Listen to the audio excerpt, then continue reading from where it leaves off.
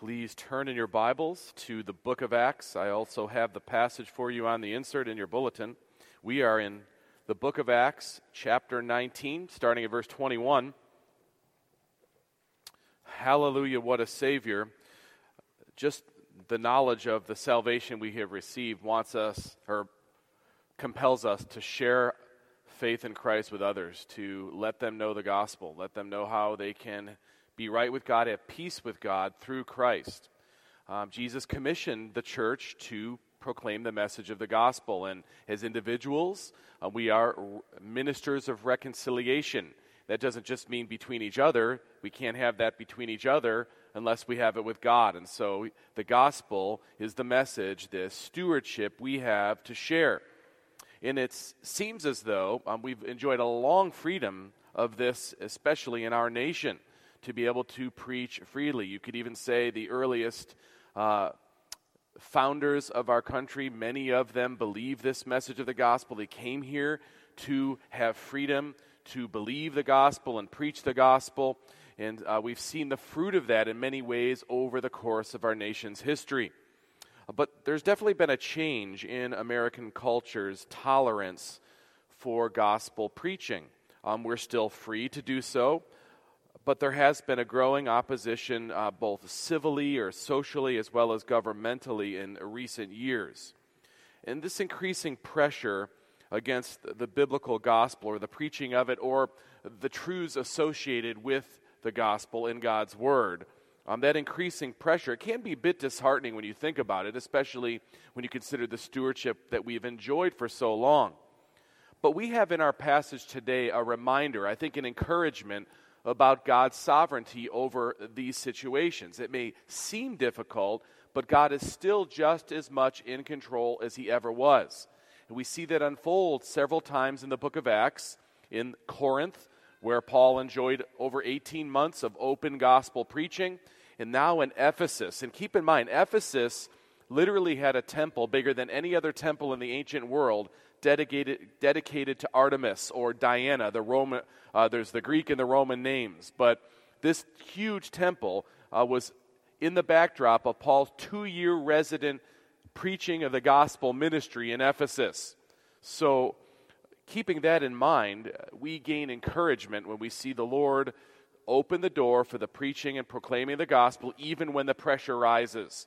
This is an example of that here in this episode that we read in Acts chapter 19. Paul is towards the end of his 2-year ministry in Ephesus. He's making plans for the gospel to spread other places.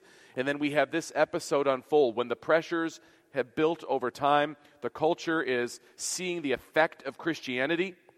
It's literally cutting into the buying of little silver trinkets and idols dedicated to Artemis. And it starts to pressure to the point where the culture rises up and says, enough of this Christianity.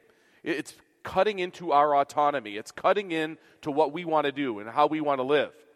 And so we pick up the passage, God's holy word now, Acts 19, starting at verse 21.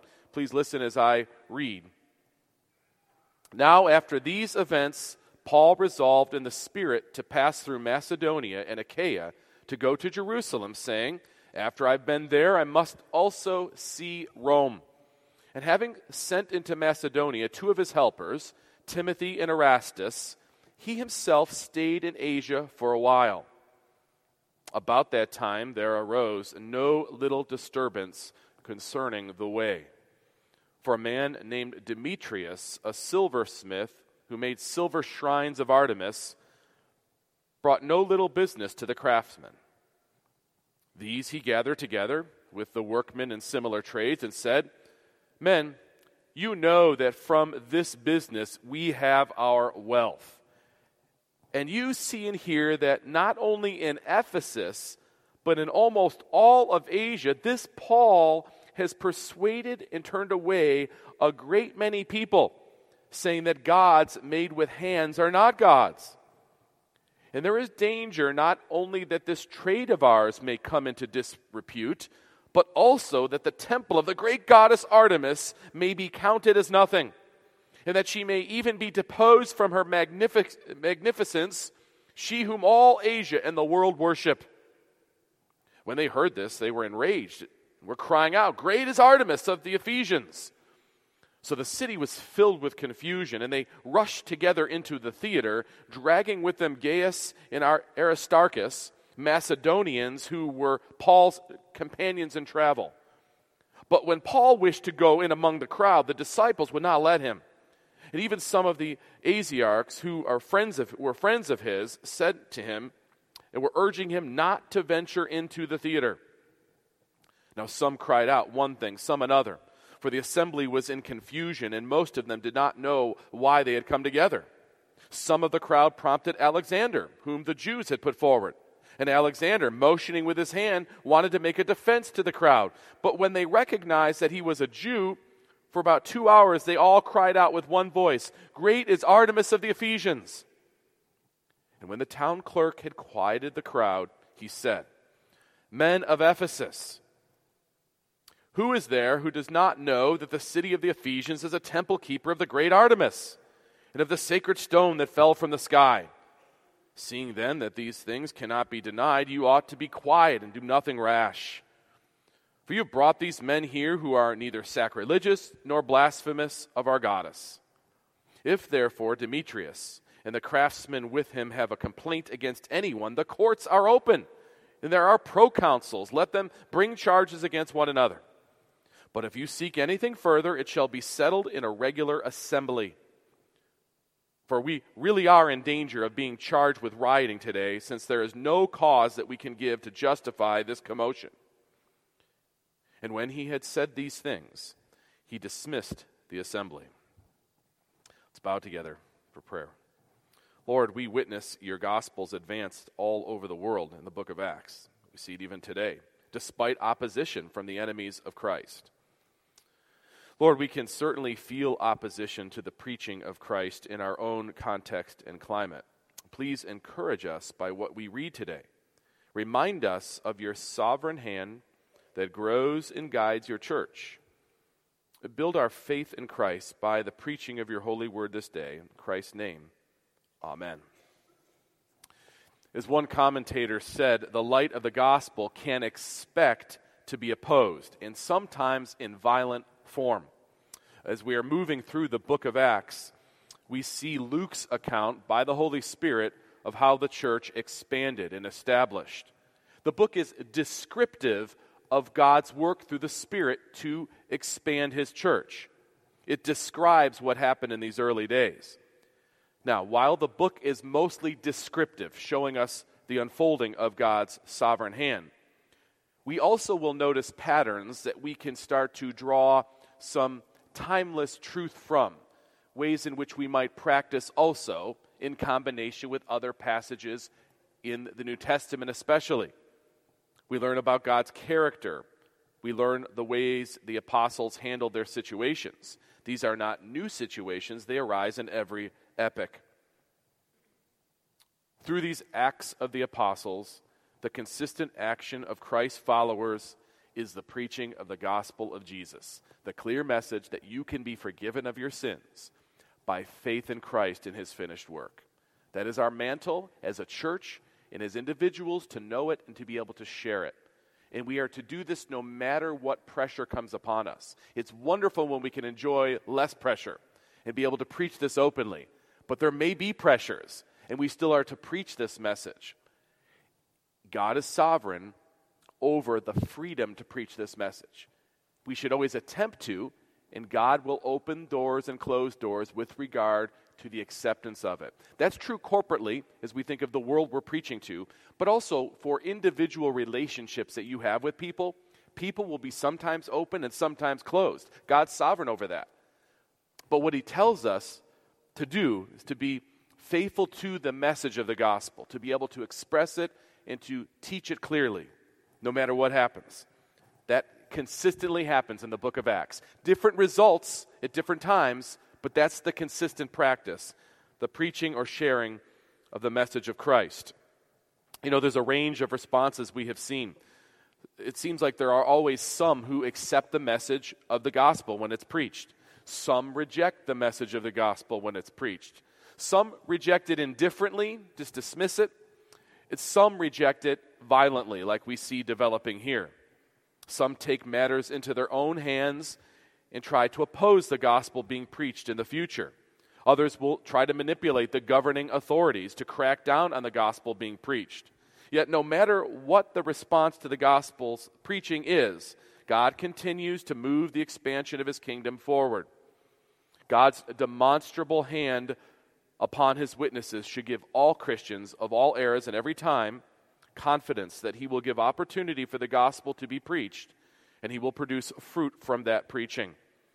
Outwardly, superficially, it may seem that there are barriers that are going to stop it. But in reality, God is sovereign over everything.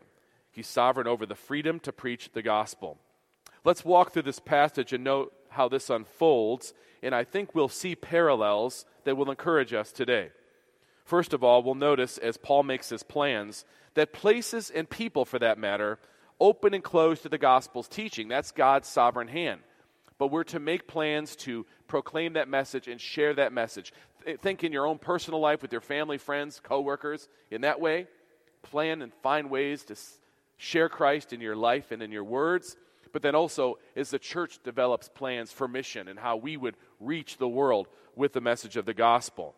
Places open and close to the gospel's teaching. And Paul knows this and operates with that idea. Verse 21, after these events, this is what just preceded. Remember the gospel taking hold in Ephesus. People were burning their occultish books and such and turning to Christ. All of Asia had heard of the gospel because of Paul's 2 years of teaching there. Now after these events, verse 21, Paul resolved in the Spirit, he was determined now, to pass through Macedonia, that's Greece again, and Achaia, and go to Jerusalem, saying, after I've been there, I must also see Rome. He's planning to stop at some places he had been already, but then he had also looked to the future to go to Rome eventually. That would be his end place. Most scholars agree that's where he died eventually. He was in prison there for a time. He made goals about where to bring the gospel. We know what he was doing. He wasn't just visiting them for sightseeing purposes. He was going to preach the gospel. And he makes these plans knowing God's sovereign over the results of it, but let's make our plans to be faithful in preaching the message. He had a continual drive to bring the gospel everywhere, always dreaming of the next place to evangelize, remembering what evangelism is, proclaiming the message of the gospel. That's what evangelism is. God controls the results. Verse 22, and having sent into Macedonia 2 of his helpers, so he's planning it out, not yet going himself, he then sends 2 of his helpers, one of his closest, Timothy, and also Erastus. He himself stayed in Asia for a while, so he didn't leave Ephesus himself yet. He stayed there. He wasn't quite ready to leave Ephesus, so he sent his 2 trusted companions to go ahead of him. You know, Paul's been to dozens of cities by now, and we've seen the usual pattern. He goes into the synagogue, usually if there is one. He starts preaching Christ to the Jews. That's the first low-hanging fruit, where they would have a background in the Old Testament, and then he could tell them how Jesus fulfills it. The gospel goes forth very straightforwardly there. But then usually some opposition would arise, and he would go out of the synagogue and start preaching to the Gentiles or outside, like in Ephesus in the hall of Tyrannus for 2 years. So the same pattern happens, and usually there's a good acceptance, then there's an opposition, and then he moves. He's constantly moving to continue preaching the gospel as the Lord opens doors for him to do so. Some places were more open than others, and for reasons only God knows and ordains, he opens and closes such places, sometimes very unpredictably. You can't see it coming. It's abrupt. As bad as it may seem, it may actually turn out for good in that place. So we don't stop doing what God commands, and that's what Paul demonstrates. As places open and close, we continue to preach the gospel. Interestingly, when Paul was in Ephesus, he wrote back to the Corinthians. Remember, he was at Corinth before there? And so he writes back to the Corinthians, describing his current situation in Ephesus, this time period. Listen to what he says to the Corinthians in light of what we know his context is. He says, I will visit you after passing through Macedonia, for I intend to pass through Macedonia, and perhaps I will stay with you or even spend the winter, talking to the Corinthians, so that you may help me on my journey wherever I go. For I do not want to see you now just in passing. I hope to spend some time with you if the Lord permits. He acknowledges the Lord's sovereign hand over open and closing opportunity. Now listen to what he says to the Corinthians from Ephesus. But I will stay in Ephesus until Pentecost, for a wide door for effective work has opened to me, and there are many adversaries. Wait a minute, hold up. A wide door has opened for me, and there are many adversaries. So he doesn't see adversaries as a closed door. He just keeps preaching until he literally gets pushed out of a place. He senses that the Lord has opened a door for the preaching of the gospel, and adversaries might actually tell him that it's effective. Why are they adversaries? Because they hear what he's saying. They get what he's proclaiming. And so,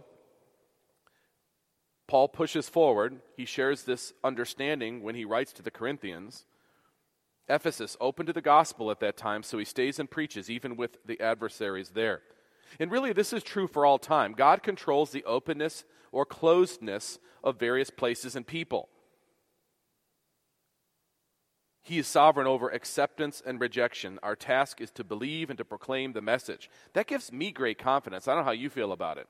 But we are not sovereign over the results. We're just responsible to share it, knowing God will give salvation to as many as he has appointed, and it's his appointment. So we should be encouraged and emboldened to be clear with the message in all the ways God makes opportunities available. But notice this, wherever Christ is truly preached, if he's really preached there will be a disturbance that happens. It will shake things up. That's why there are adversaries. The message of Christ clearly proclaimed will push against cultural idols and devotions and false notions. That's what we see here, Christ bringing a disturbance when he's preached. We've seen it throughout the book of Acts, but look at verse 23 very explicitly. About that time, 2 years now after his resident preaching, about that time there arose no little disturbance, a great disturbance, concerning what? The way. And I believe Luke uses this euphemism here just to point out or help us get why there was a disturbance. The way, just the name for Christ and Christianity as the way, shows the exclusivity of it. It shows how it's a claim about it being the only way. It's not a way, it's the way. Just as Jesus referred to himself in John 14. This became euphemistic for the Christians in their teaching. They're saying it's the way. Not multitudes of different gods that we can all have freedom to serve or to worship. They're saying the way, and it's Christ. There was clarity after 2 years of Paul's resident ministry exactly what the gospel was. Christ and him alone. That's the only way we can be right with God. That's what's being proclaimed. And for a time, it didn't seem to matter. You know, the population was still huge, and not that many people were affected by that gospel message to where it changed their life. But now things are changing because Christians are not buying the stuff of the cult of Artemis, the statues and the artifacts and the things that were sold as big business. Christianity was having enough of an impact that they felt it. And so no little disturbance developed because of Christ being preached. Now, why does Jesus bring a disturbance wherever he's preached? The idols are different in every culture, but Jesus always confronts those idols.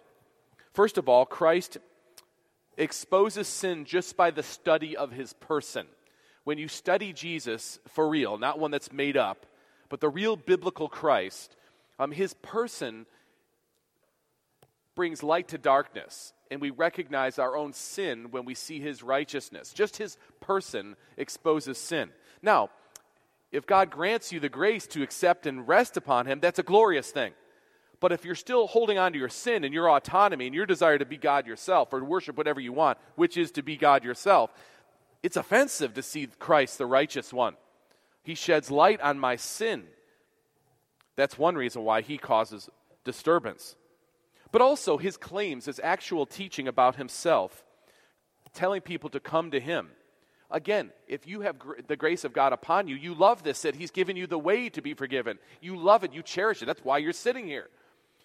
But if you think you're all right, you don't want someone to tell you you're wrong, or furthermore, that you have to rest on them.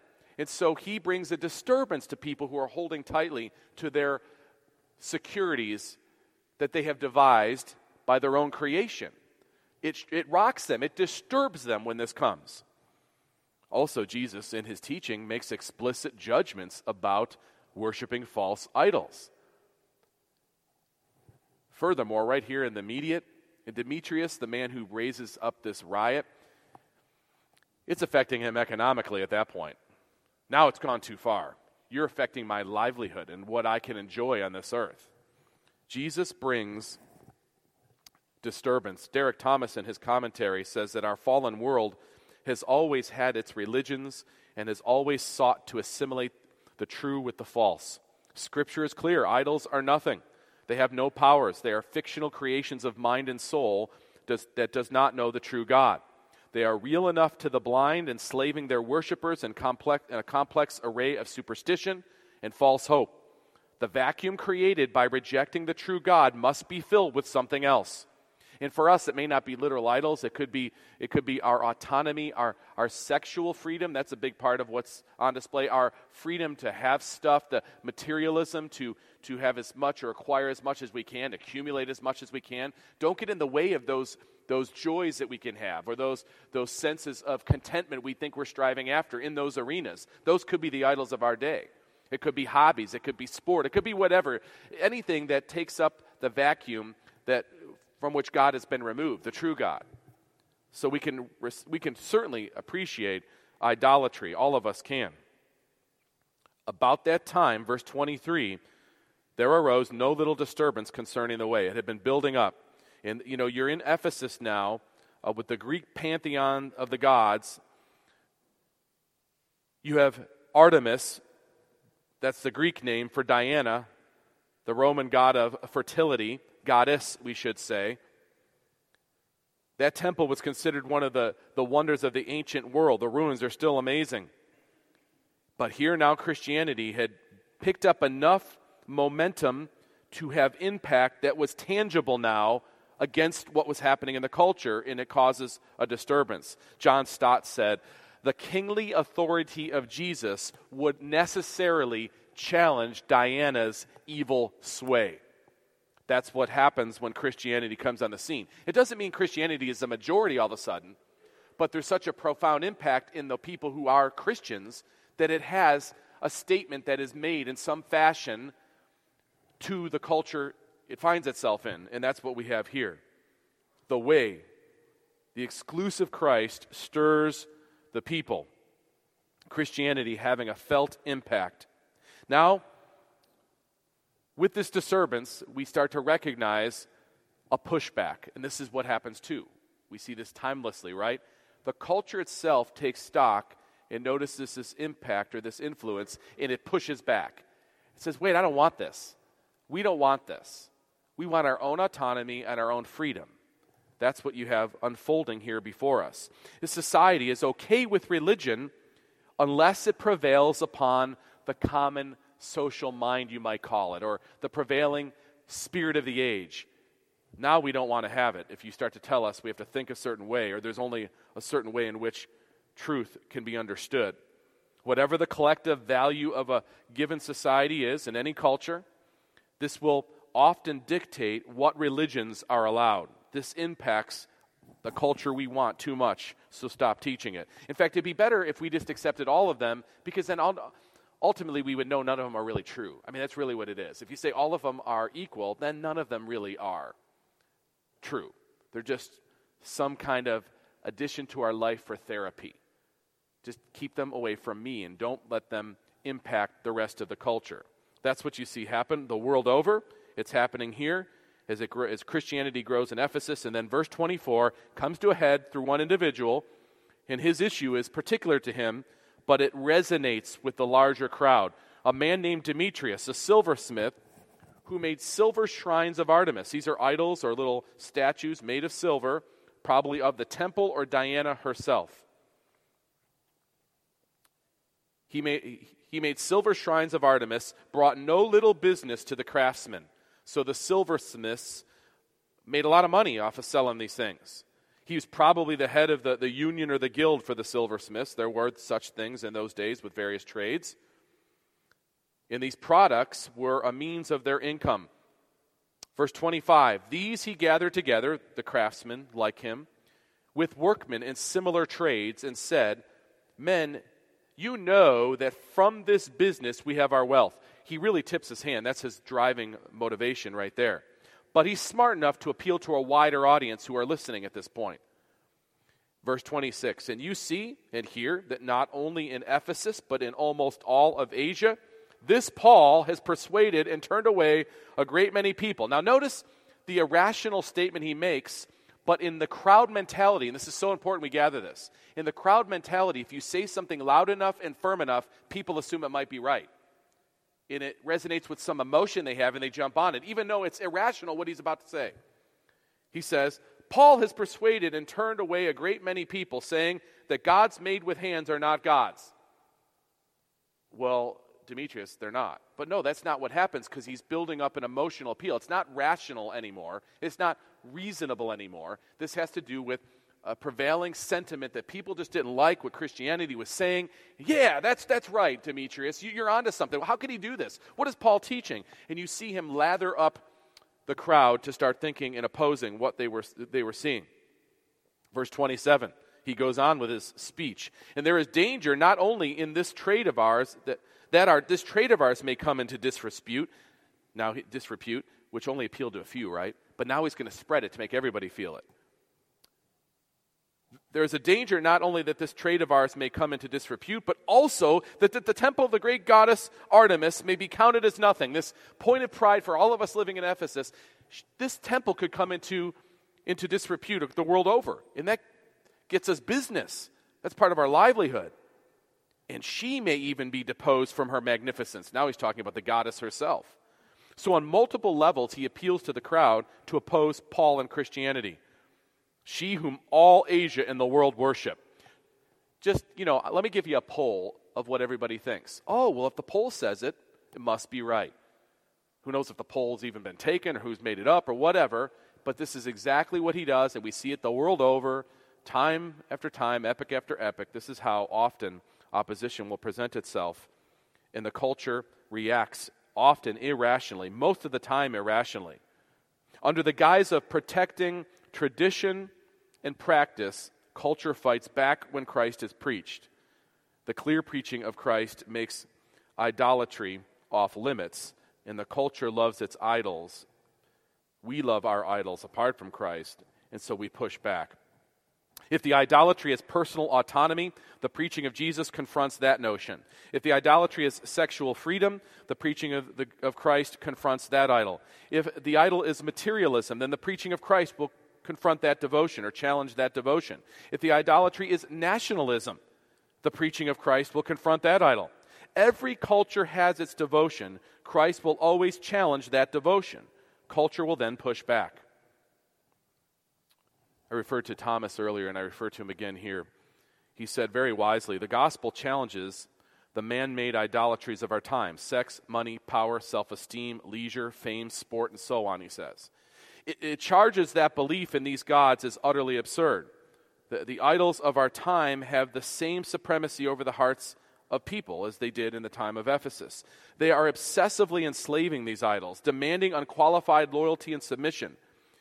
But the gospel challenges idolatry in all its forms.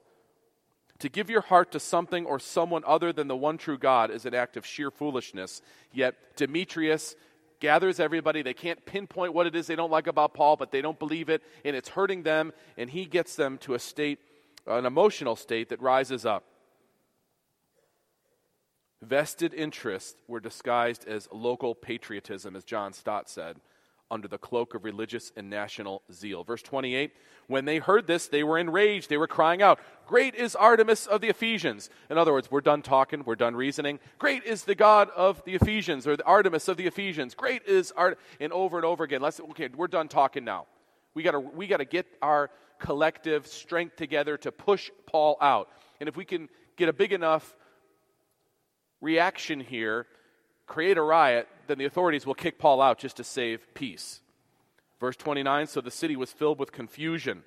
They didn't even know what they were running to. It says so. They rushed together into the theater, dragging with them Gaius and Aristarchus. Apparently they couldn't find Paul right away, but they recognized these two individuals were friends of Paul, so they dragged them in. This is the mob mentality.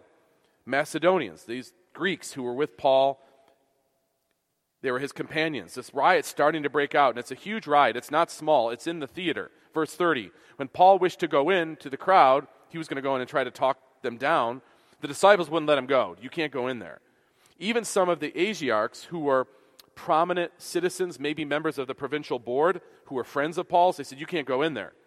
Who were friends of his, verse 30 or 31, sent to him and were urging him not to venture into the theater. You know, you can see him in this crowd. It's starting to grow, and they're going into the stadium, and it's a stadium. The theater conservatively would seat or hold 20,000 people. Think of Children's Mercy Park, or even bigger than the Sprint Center. That many people could fit into the theater. We know this from the excavations of it in Ephesus today. And so this is a massive crowd that's now swelling and upset and coming together. And so you have friends of Paul saying, if you know where Paul is, tell him not to go in there. They feared for his well-being. Verse 32, some cried out one thing, some another, for the assembly was in confusion, and most of them did not know why they had come together. This is something important for us today. As concerted as the effort may be to oppose Christianity, oftentimes recognize that there is a confusion with people who are not regenerate, who have not understood the grace of God by God's grace itself. And they are confused as to what they're opposing. They just don't like it. It opposes their autonomy. There's something they don't like that doesn't feel right to them, and they just react. And a lot of the people that you think are opposing are not as thought through as you might expect. Now, there are talking heads that are. There are philosophers or leaders of philosophers who are. But the average person is often just in confusion. This is why the preaching of the gospel should still happen, because God will work in those people because they are confused about what they're really upset about. They don't really understand. You Christians, you're saying this, you're saying that. I'm saying, hold up, did we say that? Let me tell you what the Bible says or what God says, and we start with the gospel, and the ramifications of the gospel then work their way through. But this is a good picture of how it actually works. Verse 32 again, now some cried out one thing and some another, for the assembly was in confusion, and most of them did not know why they had come together. You know, the only thing, it was Bruce who said, the only thing heathenism can do against Paul is shout itself hoarse. Just yell at it. Verse 33, some of the crowd prompted Alexander. This is a Jewish man who apparently was respected and they thought maybe he could talk everybody out of this situation, whom the Jews put forward. And Alexander, motioning with his hand, wanted to make a defense to the crowd, but look what they do. They're done talking. When they recognized that he was a Jew for about 2 hours. For 2 hours, all they did is say, great is Artemis of the Ephesians. No will for rational discourse at this point. At this point, the culture could take all it was willing to take, and it pushes back. The message of Christ demanded that they follow another god besides themselves. They loved the cult of Artemis because there was no real demands from the fake god. They could make up the demands if they wanted, so they wanted Artemis, not Christ. That's what fake gods do. They're made by man, so man's really still the god. They were crying out for their own autonomy when they said, great is Artemis. We will make the rules. We will determine values. We will live how we want to live. Any teaching that threatens our autonomy must be destroyed. In reaction to the preaching of Christ, the true Christ, the culture may say, great is our sexual freedom. Great is our materialism. Great is our equality. Great is Artemis of the Ephesians. Same thing. But notice this. The hearts of kings and Congress are in God's hand. Sometimes we see the government or civil authorities promote the cultural will. Other times we see the government or civil authorities be the agent of God's change, however God may ordain. Essentially, Pontius Pilate was in the former category, exerting the cultural will. We see in the early beginnings of the church that Peter and the apostles dealt with the government's turn against them. But Proverbs 21:1 never stopped being true. The king's heart is a stream of water in the hand of the Lord. He turns it wherever he wills. Sometimes we see the king or Congress stand on some kind of principle. Sometimes Christians will gain cover from civil authority.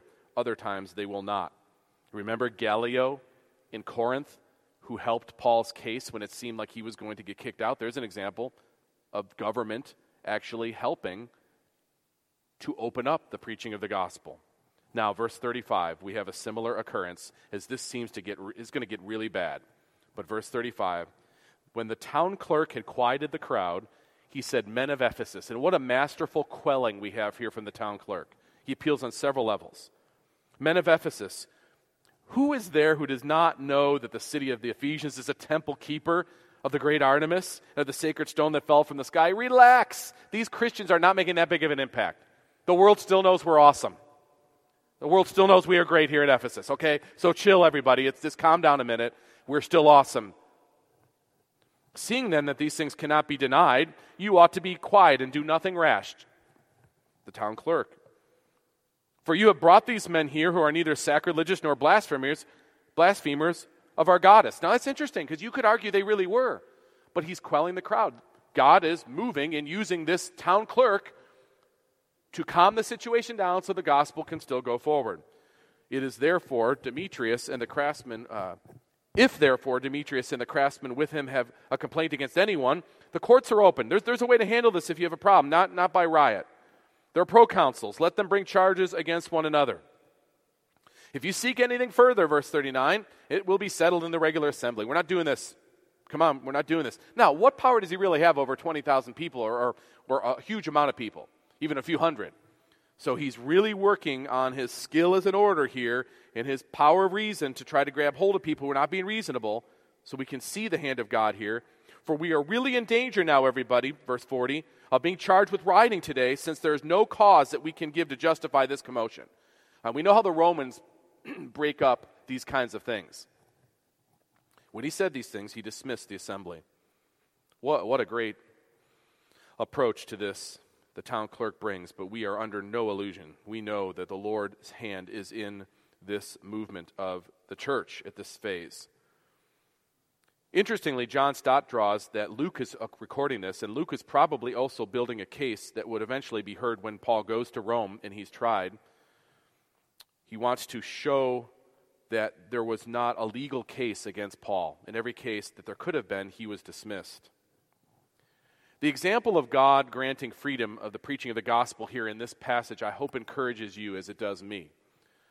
We may feel tightness from our culture, even government tightness about preaching the biblical truth. But we should not stop obeying Christ's commission, even if we find ourselves in the minority. I like what this minority did in this passage. James Boyce said with great wisdom, "It takes a lot of courage and sound thinking to stand firm when the majority are going the other way. But it's only people who stand up against the crowd who make a difference. The world is never changed by the majority. Think about it. The world is changed by a minority who hear a different drummer. And Christians listen to a different spirit and go in the Holy Spirit's way." We see it here in this passage. Most of us can think of some abrupt changes that happen once the gospel is preached. Remember in the Soviet Union in the early 90s, that quick, abrupt change, like for 70 years the gospel could not be preached, and all of a sudden the door opens literally within a year's time. China seems to open and close on a regular basis. We support missionaries who have watched such fluctuation for years. One of our missionaries in Asia, who they've had an open ministry, even though it's technically not open, but they've had an open ministry, and all of a sudden these next 2 weeks they may not be able to worship for the first time in years.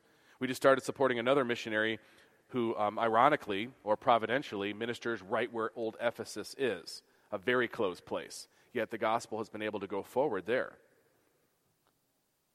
These are understandably stressful times, but what we see repeatedly in Scripture, it's God, not kings, prime ministers, queens, czars, or emperors who determine freedom to preach the gospel.